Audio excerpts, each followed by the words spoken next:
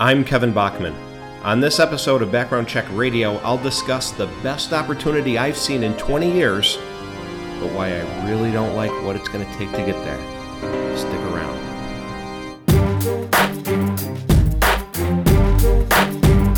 As we all fight through COVID-19, I posted something on LinkedIn that quickly turned into one of my most popular posts, so I thought I'd expand upon it here. Here goes. This is a once-in-a-generation chance to hire talent.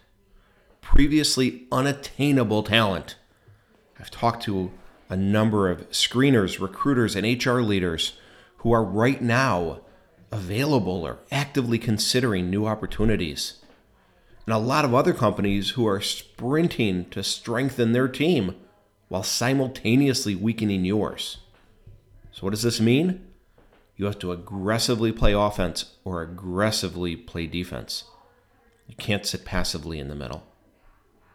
We're at a turning point in our businesses. It'd be foolish to believe that business 60 days from now will look like business 60 days ago. It's not gonna. Stop thinking it will be. Of course, I'm not mad at you if you were. I'm just trying to give you the clarity of understanding of that it won't be. Now, what's difficult about what I'm saying? Well, first, we're all operating with incomplete information, right? When will this end? When will things get better? When will my orders come back?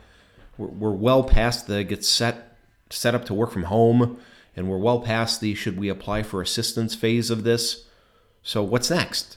Personally, strategically, my brain isn't thinking March, April, or May anymore. I'm thinking July, August, September. Because the longer this goes on, the less likely we'll see a snapback in business. So now more than ever, we're unfortunately also really making really important decisions with a lot less information than we need. That's two things moving in the wrong direction, right? Decisions more important than ever, information gap wider than ever. Not good at all.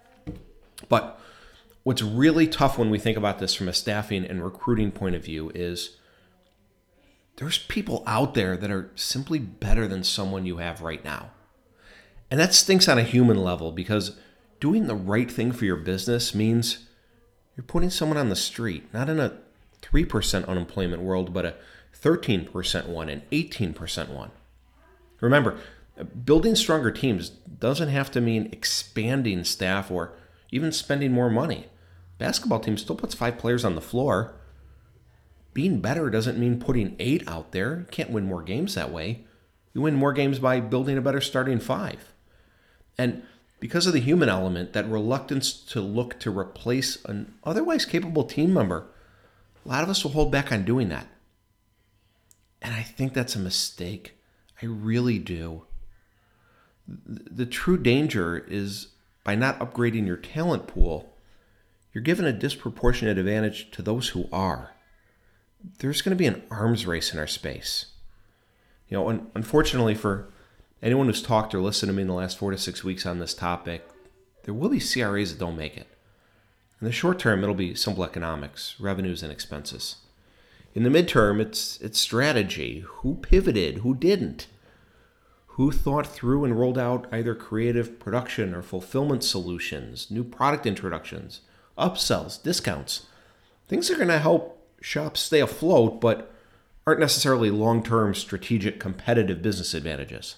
Long-term, I think your position in the marketplace will be driven by the talent of your team, and whether you have it or whether you don't.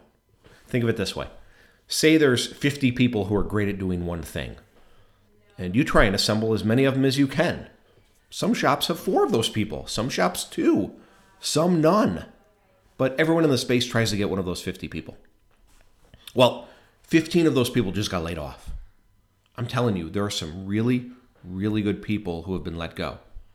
That's 15 more people than you could otherwise ever get. Now you hear me telling you you can get 1 or 1 more, 2 more, 3 more? Yep, and yep. On the flip side, you're also at risk of losing who you have to competitors. Why? Your strongest people might worry about you. If they're smart, and they are, they see the business, they see where they fit or might not fit in your future. Or those that have been in the industry for a while, maybe they were offered a better opportunity, and those people, those competitors stand to gain because they had the foresight to act. Listen, screeners of all shapes and sizes can win at 3% unemployment. Quadruple that for the next 12 months, and the strong survive. If you're not hiring, determine how to keep your best people, because they'll always have the most opportunities elsewhere. And again, they're keenly interested in your stability and your marketplace position right now. We shouldn't assume they'll be forever loyal if they weren't laid off. If they sense you're wobbly, they'll start looking. If your team is strong and your approach isn't to replace but to double down on what you have, evaluate your retention plans. What are you communicating to your best performers? Do you have a career plan for them they might not be aware of? Now's the time to tell them. Are there job rotation activities or programs they can take advantage of? What can you do for them while business is down? What are they reading? What are they learning? Who are they networking with? And how can you facilitate that for them?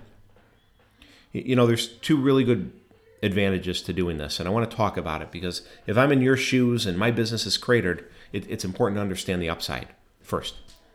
If I'm inside my little shell, I'm not super interested or pumped to crawl out of it for something that seemingly doesn't help improve my business right now.